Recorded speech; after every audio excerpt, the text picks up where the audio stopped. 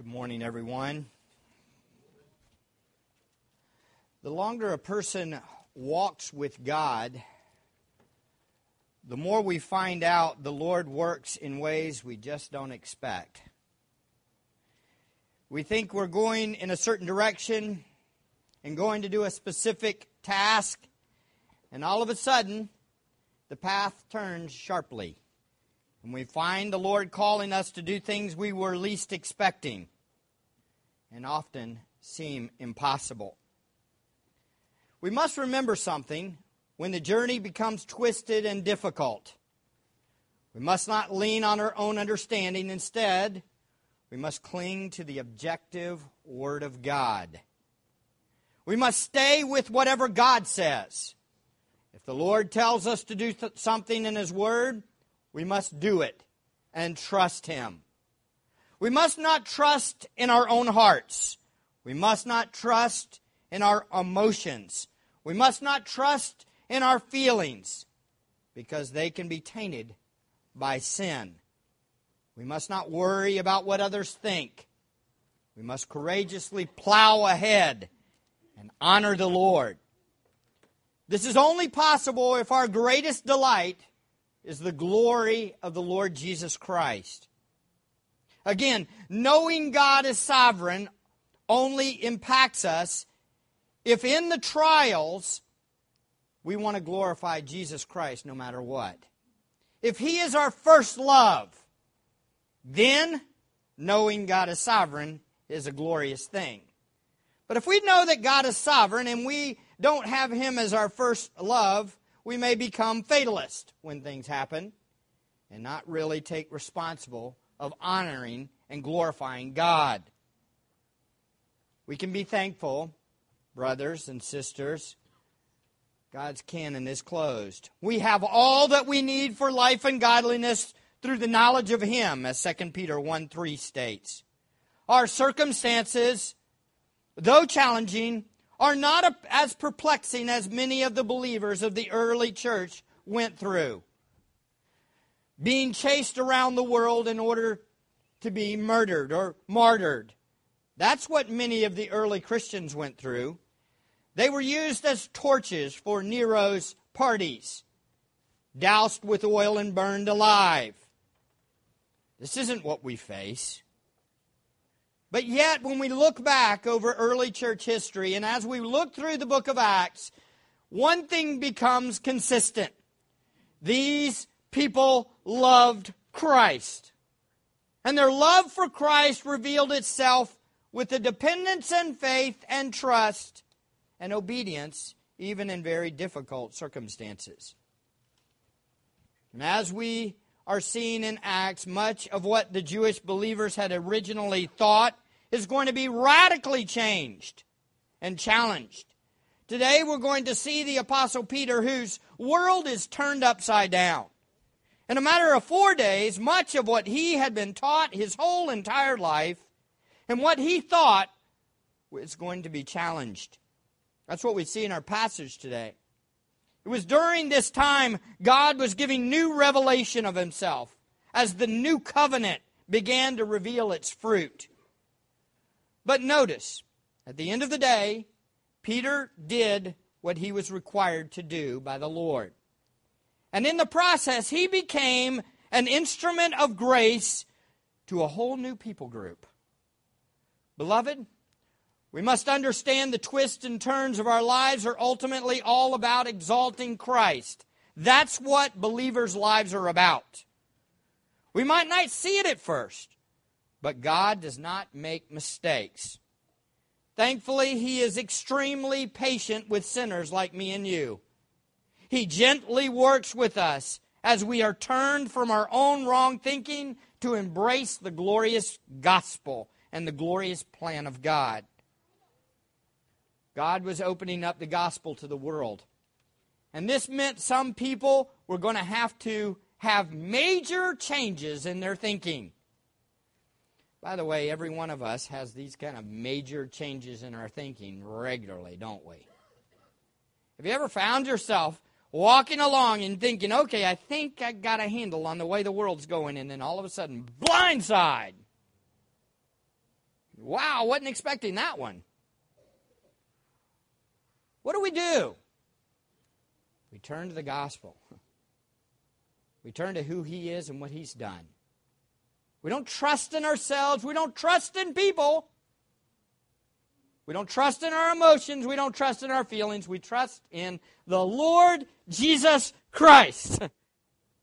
Because He is Master, and He has bought us, and He is good.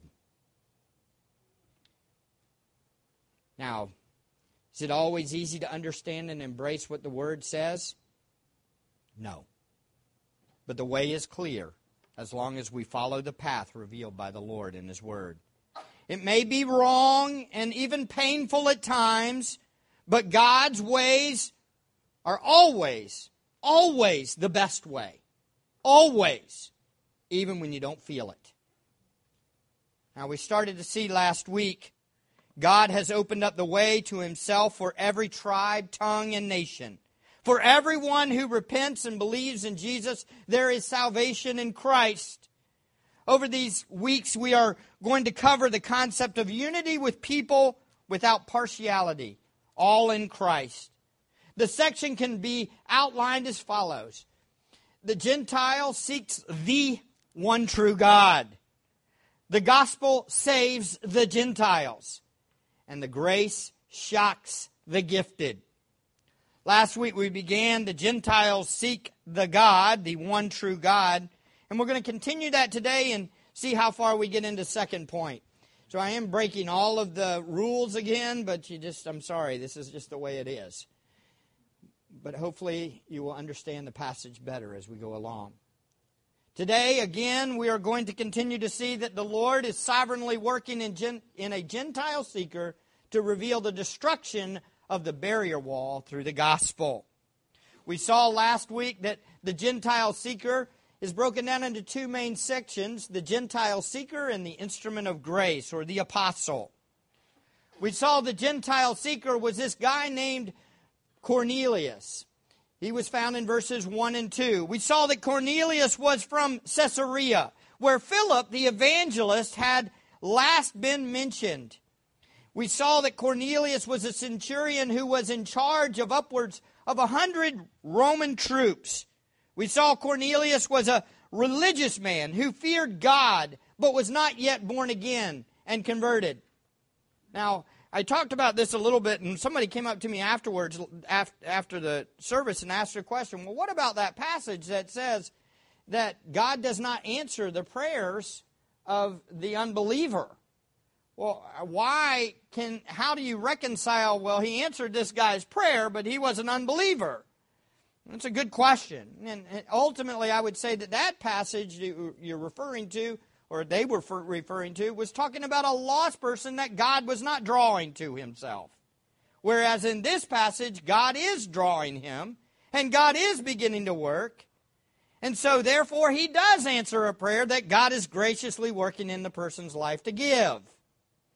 And I believe that even an unbeliever can call out to God to do something if God is working in the unbeliever to call out to that person, which is what's happening with this guy, Cornelius. And again, don't take it up with me. Take it up with all the other commentaries that agree. I mean, this isn't a confusing thing. Most people say that 11:14 is very clear that Peter was referring to this guy being not saved until Peter shows up. So it appears that Cornelius, to a degree, was seeking God. How was he seeking God if he was an unbeliever? He didn't have a regenerate heart. The answer is God. God was drawing even the unbeliever. And that happens, ladies and gentlemen. I believe the Spirit of God and I believe the grace of God works in people even before they're regenerate. He draws them, and that's what He's in the process of doing with Cornelius. We see it in this passage, don't we? He's working all the way through the process. He's bringing people and orchestrating events and giving special revelation. Listen, and not that I go with experience, but even my own walk with the Lord, my own conversion. I remember hearing the gospel, and along the way seeds were planted, and I knew there was an element of what they were saying was true. I didn't want to submit to it, but I knew it was true. And I remember the 6 weeks of being pummeled by the gospel before I became a believer. It was painful. Well, was God doing something then? If I was a totally dead, lost sinner, I should have just walked out of there saying nothing, right? It shouldn't have affected me. But the Spirit of God was doing His work. And that's what He's doing with Cornelius here. How long is the process of drawing a person to Christ? I have no idea. The Bible doesn't give us a specific amount of time. It could be years. It could be weeks. So God's grace works even in unbelievers. Okay? Not again, does that mean that people are not dead in their sins? No, it means they're dead in their sins. But grace can work beforehand. We concluded that God's grace could work in the lost in beginning the process of drawing them. Cornelius was a Gentile seeker who had not yet fully embraced the gospel. Then we saw the revelation. And again, we saw the Lord used a vision of an angel to encourage him to send for Peter. Again, not yet saved, but yet an angel appears to this one. It's interesting that in the vision, the angel does not just tell him the gospel. Isn't that interesting? Why didn't the angel just say, hey, I got some good news. Jesus has come. He's died. He rose from the dead. Why did he send for Peter? That's a great question. And I think the reason is because God loves to use the gospel through the proclamation of people to bring people to salvation.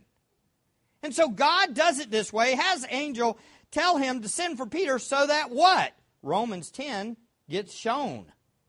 How can they hear without a preacher? So what happens? It just lays it out perfectly, doesn't it? Why does God use preachers? Why does He use evangelists? Why not just angels? The answer? Because that's how God does it.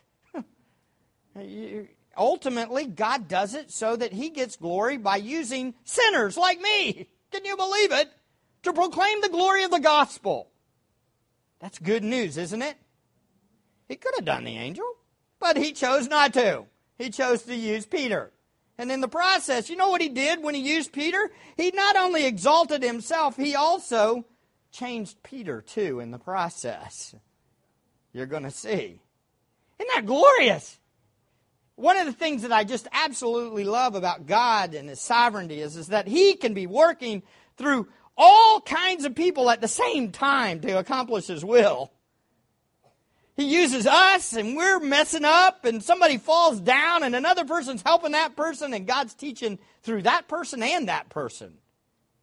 Sometimes we often think that the world just revolves around us and the sovereignty of God is only for us. But the reality, it doesn't work that way, does it? God works in every single one of us at the same time. Do you understand? That's glorious, isn't it? He's got something He's doing in your life. Everybody in this room, just like He is with me right now. And all of these things are working perfectly at the same time in God's ways. What a God, right? All for His glory. So then we saw the pursuit. And again, this guy pursues God, but yet not regenerate yet. But he calls for them to send. When the angel who was speaking to him had left, he summoned 2 of his servants and a devout soldier of those who were his personal attendants. And after he had explained everything to them, he sent them to Joppa. Why? To get Peter.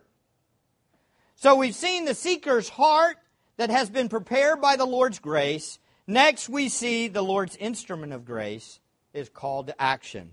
That would be Peter. And again, this is the whole unfolding of God's work in this man's life. Notice this section breaks down into 4 sections. The sovereign setting, the vexing vision, the divine directive, and the outrageous obedience. How do you like that? Isn't that nice? That doesn't happen very often. I'm just not good at alliteration. But God is good, right? Sovereign setting, let's start with that. Again, that sounded almost prideful. Please forgive me. The Lord is good. The sovereign setting. In verse 9 it says, on the next day as they were on their way and approaching the city, Peter went up on the housetop about the 6th hour to pray. but he became hungry and was desiring to eat. But while they were making preparation, he fell into a trance. This setting is so interesting. So typical of our own lives, too. The Lord has something astonishing on the horizon for Peter. And yet, he was clueless. In fact, the Lord works within even the smallest of circumstances to accomplish His will. Here we see the Apostle Peter on the rooftop around noon. That's the 6th hour, praying. And God has a group of men on their way to see Him. They've already left. They're on the path. God in His plan has them coming. And Peter's up on the rooftop and he's praying. And he's hungry. It's very interesting that God is already getting Peter ready and somehow working through his own desire for food to start to begin the message to him. It's so interesting how God does not have violence against our will, does not take violence against our will is the way the Westminster Confession says it. In other words, God does not come in and make us do what He wants us to do without us wanting to do it in our will. There's no violence against our will, which is very interesting, though. You have Peter here, and he's hungry.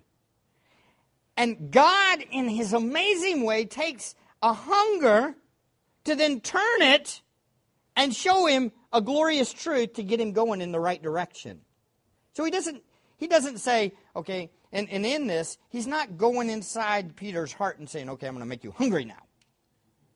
And do you understand? He's working without having violence on the will to have him start the process of turning and learning. Every little event.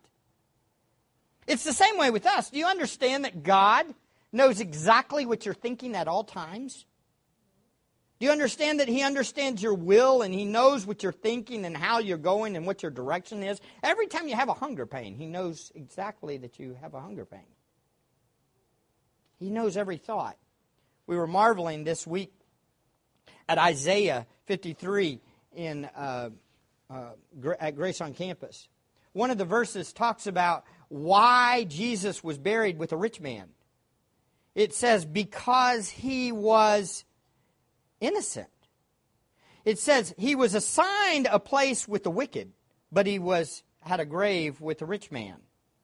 And it gives the reason, because he had done no innocence. You know now what that's describing? That's describing 700 years later what Joseph of Arimathea's motives would be concerning Jesus. Why did Joseph give him his grave? Because he knew Jesus was innocent. So 700 years before, God looked down, knew exactly what was going to happen, ordained it, and knew that His own emotions, His own feelings, His own will would say, Jesus should be buried in my grave, not in a hole like all the others that were crucified. This is amazing. Do you understand before the world began, He knew exactly every hunger thought you'd ever have. He knew every thought and every action you'd ever do. And He is orchestrating all of this at the same time. Is God bigger than we can comprehend? He's so much bigger than we can comprehend. Do you understand? We are blindsided by events, but God's never blindsided. Praise God. I was blindsided again this week with stuff. But it doesn't matter because our God is sovereign. And I trust Him anyway. And I trust Him because I know He bought me. Because He loves me. Oh, what a God. Hungry Peter? God then says, I have something for you to eat. You're hungry, Peter? I have something for you to eat. How about these unclean animals? How about some unclean animals? Just arise and kill and eat. The events are all unfolding because God is ready to show His divine plan to save a people from every tribe, tongue, and nation. You're hungry, Peter. I'm going to turn your hunger pain into an opportunity to show you the gospel's for all people. Can you orchestrate those kind of thoughts? I mean, that's called the ultimate, right? Some would say that's the ultimate manipulator. No, it's not. It's for our good and His glory. But He takes even our hunger pains, even Peter's hunger pain, and turns it for His glory so that He can show off that everybody needs Christ and that the new covenant is for all people. Friends, we must understand that we don't always see the direction God is taking us. We don't always understand why He's doing what He is doing. And often, initially, it looks like He's taking us in the direction that seems so contrary to the way we think. But God is still in control and still working. He's still Lord. Notice Peter is in Joppa on the roof waiting for dinner. Next, the Lord gives him this vexing vision. In verse 11 it says, "And he saw the sky opened up and an object like a great sheet coming down, lowered by the four corners to the ground. And there were in it all kinds of four-footed animals and crawling creatures of the earth and birds of the air. And a voice came to him, 'Get up, Peter, kill and eat.' But Peter said, 'By no means, Lord, for I have never eaten anything unholy and unclean.' Again a voice came to him a second time, 'What God has cleansed, no longer consider unholy.' This happened 3 times, and immediately the object was taken up into the sky. Now Peter was greatly perplexed in mind as to what this vision which he might have seen." Notice this vexing vision from the Lord is to Peter. Peter has a vision of a large sheet containing unclean animals in verses 11 and 12. This was totally opposite of how Peter thought. He could not comprehend the command. After all, turn in your Bibles, Leviticus chapter 20. Leviticus chapter 20. In Leviticus chapter 20, God had given His laws, and He's told them what they should eat and what they shouldn't eat, and He's told them why they shouldn't eat what they are supposed to not eat. Don't eat those unclean animals. And He says in Leviticus 20, verse 24 to 26, "Hence I have said to you, you are to possess their land, and I myself will give it to you to possess it. A land flowing with milk and honey. I am Yahweh your God, who has separated you from the peoples. You are therefore to make a distinction between the clean animal and the unclean animal, between the unclean bird and the clean. And you shall not make yourselves detestable by animal and by bird or by anything that creeps on the ground, which I have separated for you as unclean. Thus you are to be holy to me, for I, Yahweh, am holy, and I have set you apart from the peoples to be mine." So when Peter sees this vision, what goes through his head? No way! I'm not doing this. You've set me apart to be a holy people. I'm not supposed to touch anything like this. Yet Peter is ordered to kill and eat. Look at verse 13 back in chapter 10. A voice came to him, "Get up, Peter, kill and eat." Not only eat it, but you got to kill it too. The unclean creatures. Do you understand how crazy this would be to a Jewish guy? You want me to not only eat it, but I got to kill it, which means all its blood's going to get all over me too. Do you understand how contrary to a Jewish way of thinking this is? Get unclean animal blood on you, be ceremonially unclean, contaminate yourself with these animals. And Peter says, there is no way I would do that. Look at his response. In verse 14 it says, "But Peter said, 'By no means, Lord, for I have never eaten anything unholy and unclean.'" You wonder at this point whether or not Peter was thinking something along the lines of, "Oh, this is a test. I'm hungry. and God's telling me to eat something that I'm not supposed to eat. So that must mean that God really just wants me to say, no way, I'm not going to eat this. To show my faithfulness to Leviticus, the law, right? Instead, God says, nuh-uh. He gives a voice in verse 15. Again, a voice came to him a second time. What God has cleansed, no longer consider unholy. That means, hey, what you consider unholy has now been what? Declared clean. Arise and eat some pig.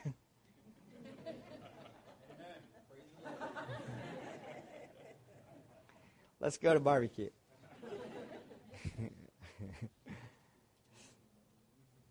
Why? Because God has declared it clean. It's clean. Peter has shown us the same vision 3 times. You don't get it, Peter? Let me do it again. This happened 3 times, and immediately the object was taken up into the sky. You know, I do find it interesting that 3 times, it seems to keep popping up in Peter's life, doesn't it? I mean, he denied the Lord 3 times, and then after his restoration, Jesus says, do you love me 3 times? And now he's telling him, get up, kill, and eat 3 times. I think things have changed, huh? And it's very interesting to me that he needs to be told 3 times. I think, to a degree, Peter was trying to be faithful to the Lord, but he just misunderstood the new covenant. He could not get it around his mind. And by the way, that struggle continues on to this day. All too often we have people trying to keep the Mosaic law in order to be faithful to the Lord. I think we have to be very, very careful, ladies and gentlemen. Does that mean that we do whatever we want to do? No, we have the law of Christ that we submit to Him. And in the glory of Christ, knowing the gospel of Christ, what are we all about? Laying down our life for Christ, because He laid down our life for us. By the way, isn't that the greatest commandment? Love the Lord your God with all your heart, mind, and soul. Which is what? Be sacrificially committed to the God, the one true God, with all that you are. That's what Christ did, and that's who we are. Now, Peter is greatly perplexed, though. Look at verse 17 there. It says, now, while Peter was greatly perplexed in mind as to what the vision which he had seen might be, he's saying, what in the world? This just doesn't make sense. Why? Why did God change the law of Moses? Because the law of Moses kills, ladies and gentlemen. That's why. Why is it no longer the law of Moses? Because it did not save. It just condemned both Israel and the whole world. No one could keep the law of Moses perfectly. No one kept it with right motives perfectly. The set-apart people of Israel could save no one until the Holy One of Israel showed up. Then Jesus became the fulfillment of the law in order to provide a way for His people to be saved. Again, let's look back at the law. Take your Bibles, look over to Deuteronomy. It's not just the ceremonial law that has been fulfilled, by the way. If you say, well, it's just the ceremonial part of the law that that's not fulfilled, then you start to fall into things, okay, so what do we do with the moral law? Should we keep the moral law of God? Everybody in the room says, amen, right? Be careful. Be careful. Let's look at Deuteronomy 21. Deuteronomy 21. If any man has a stubborn or rebellious son who will not obey his father or mother, and when they chastise him, he will not even listen to them, then his father and mother shall seize him and bring him out to the elders of his city at the gateway of his hometown. They shall say to the elders of his city, this son of ours is stubborn and rebellious. He will not obey us. he is a glutton and a drunkard. Then all the men of his city shall stone him to death. So you shall remove the evil from your midst, and all Israel will hear of it and fear. I wonder. So, how many of you rebellious teenagers are ready to get stoned? I'm afraid that if we stoned every rebellious glutton drunkard in the room up to the age of 22 or 23, I'm fairly sure we would stone probably half of the room. Wouldn't we? How many of you are willing to admit I was a rebellious glutton drunkard? I was close.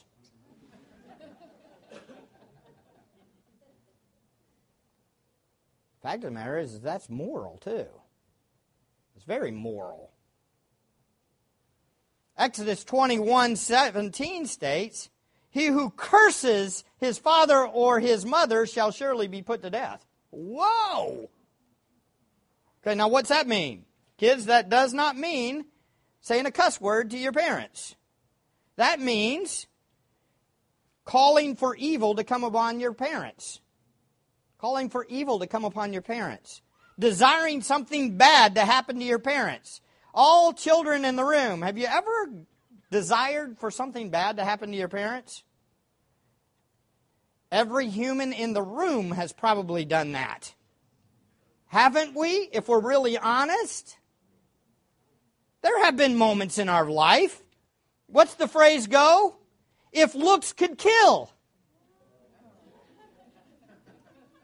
Well, ladies and gentlemen, if looks could kill, I'd be a dead man. From 4 kids. And my parents would be dead too. So every one of us should be put to death. Beloved, the law of Moses kills. We all deserve death, don't we? But you know something that's amazing? It's glorious too. Look at Deuteronomy 21. Right after that passage about going and stoning the drunkard, the rebellious son, the next passage talks about something. If any man has a stubborn or rebellious son who will not obey his father, it's after this one, right? Look, watch, 21. Then all the men of the city shall stone him to death, so that you shall remove the evil from your midst, and all Israel will hear of it and fear. Look, if a man has committed a sin worthy of death, he is put to death, and you hang him on a tree. His corpse shall not hang all night on the tree, but you shall surely bury him on the same day. For he who is hanged is cursed of God, so that you do not revile your land which your Lord your God gives you as an inheritance. You say, well, what in the world does that mean? That means make him a public spectacle. Let him be the one that's accursed so that everybody gets it. Did they practice this? Not very often. Very, very rarely. Because Israel knew down deep in their heart they were what? All deserving death. When they were really honest, right? But someone came. Someone came and was accursed and hung on a tree. This is talked about and fulfilled in Scripture, that Jesus was the man who was hung on a tree and took the curse. It talks about this in the New Testament. Oh, beloved, where does holiness come? It comes from Christ. It comes from the one who was hung on a tree and took our curse. It's the one that died in our place. See, as you understand that we can't keep the law, that we are guilty, then we come to know that our only hope is in who? The Christ, The Lord Jesus, the one who was cursed for us. He took our evil. He took our punishment. He took the Father's wrath.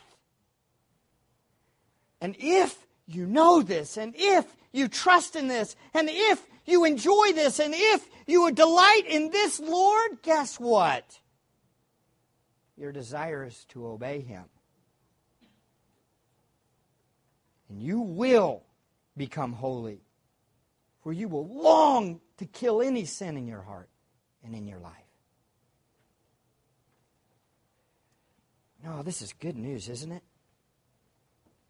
Our country will only become holy if they repent and believe in the Holy One who hung on a tree. We are not going to clean up this country. Do you understand that? We're not going to do it. Oh, how many times have we screamed from the rooftops, please stop, don't go down this road, country, stop. They need a Savior. Our country needs a Savior. Do you understand that? They need to understand the cross. And listen, if believers within the church stumble and bumble and find themselves falling away, I truly believe they have not understood the glory of the cross and the gospel. Why do people fall into outright sin and fall away from the faith? One reason. They don't know Christ. They don't know the glory of Him and what He's done for us. It is the gospel that purifies our life.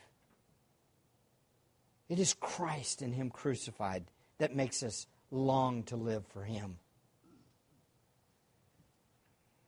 Oh, folks, this is what drove Peter to keep going. This is why Peter, even though he didn't understand it, though he was perplexed, what did he do? He obeyed. Even when things didn't make sense, why did he keep doing it? Find it interesting. Because of the 3 times, remember? Oh yeah, I denied you and you died in my place. But notice God in His kindness gives a divine directive to Peter.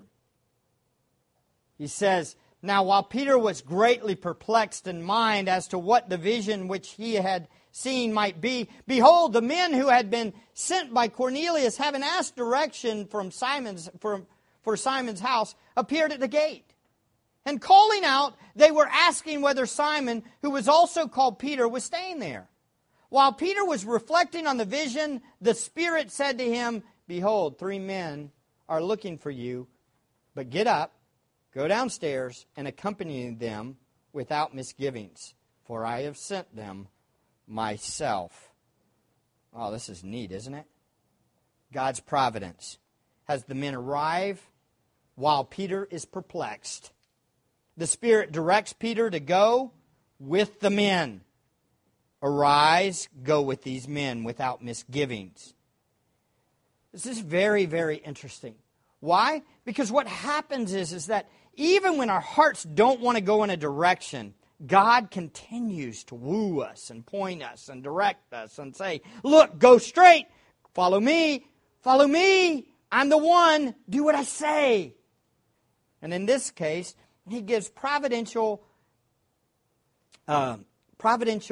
kisses, for lack of a better term, or providential grace.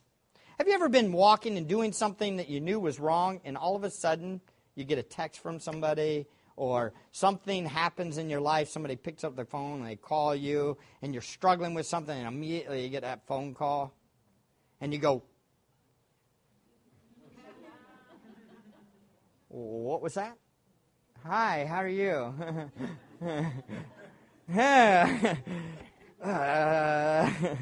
Direction on God.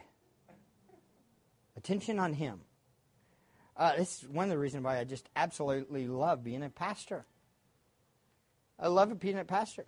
Y'all just have a way of bringing your problems to me exactly at the moment I need to counsel my own heart in some of these issues. It's beautiful. It's God's providence. It's God's goodness.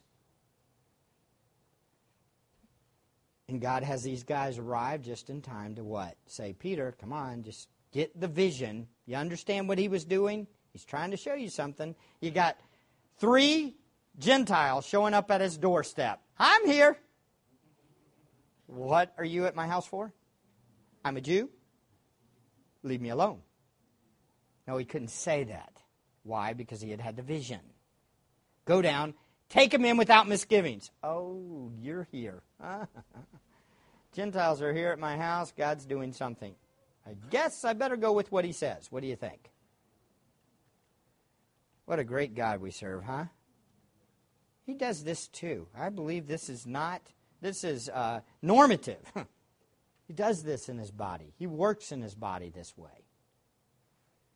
Oh, how many times I've gotten cards from you guys, and I'm not begging for cards. Please get that. I'm not. But I get a card or something from you, just saying something nice, and you say it, and you go, just encourage my heart, and I'm like, wow, God, dang, I needed that one. Just the right moment. God is good, isn't he? He knows what he's doing. He's working it perfectly, isn't he? Notice Peter went down, following the divine directive, and went down to the men and said, Behold, I'm the one you're looking for. What is the reason for which you have come? In other words, look, I know I'm supposed to go down here and get to know these people. I'm still not quite understanding this vision. I'm still not getting it all. Why are you here? And they say, Cornelius, a centurion, a righteous and God-fearing man, well spoken of by the entire nation of Jews. That means he's a Gentile. Was divinely directed by a holy angel to send for you to come to his house and hear a message from you. Oh, what good this is. What beauty this is. The men explained Cornelius why he needs to obey the divine directive. And then notice what Peter's response is to this. Ladies and gentlemen, this is something that we all need to get. This is called outrageous obedience. It's obedience when things seem to be totally opposite of the way we want to go. Oh, get this, please. What was his feelings and his emotions at the moment that these Gentiles were at his house? What do you think he was thinking?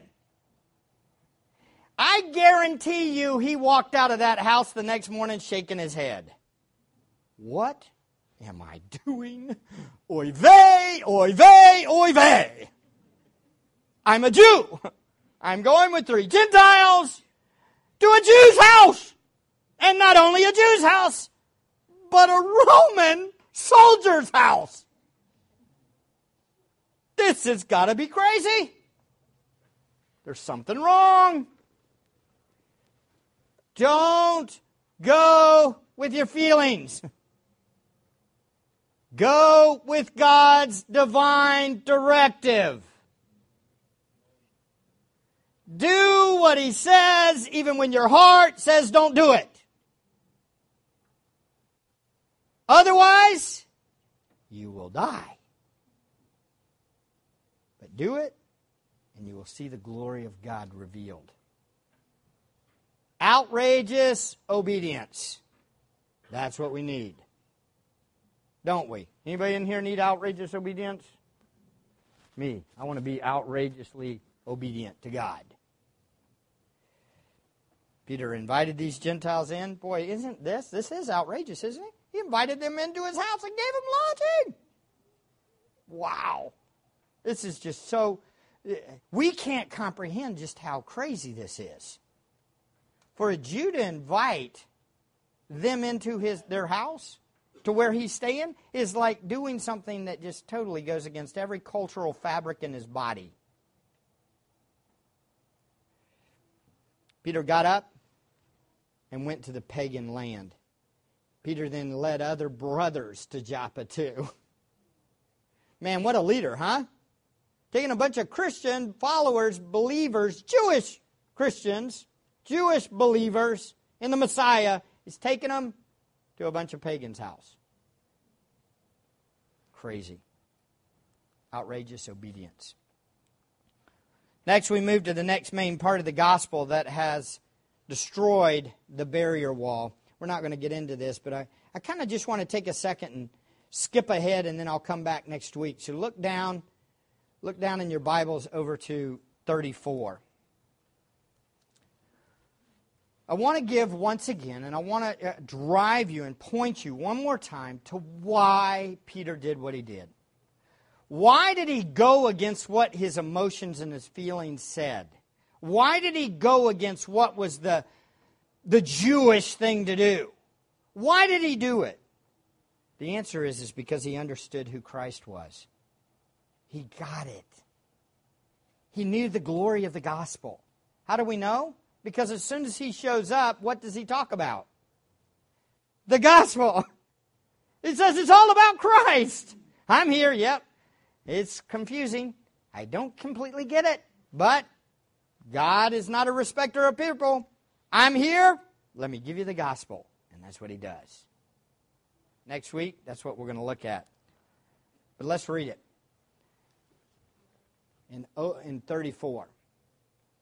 Open his mouth, Peter said, I most certainly understand now that God is not one who shows partiality. But in every nation, the man who fears him and does what is right is welcome to him. The word which he sent to some of Israel, preaching peace through Jesus Christ. He is Lord of all.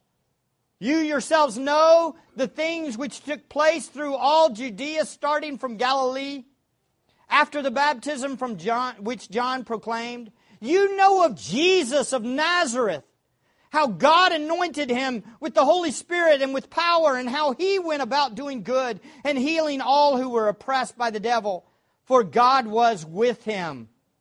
We are witnesses of all the things he did, both in the land of the Jews and in Jerusalem.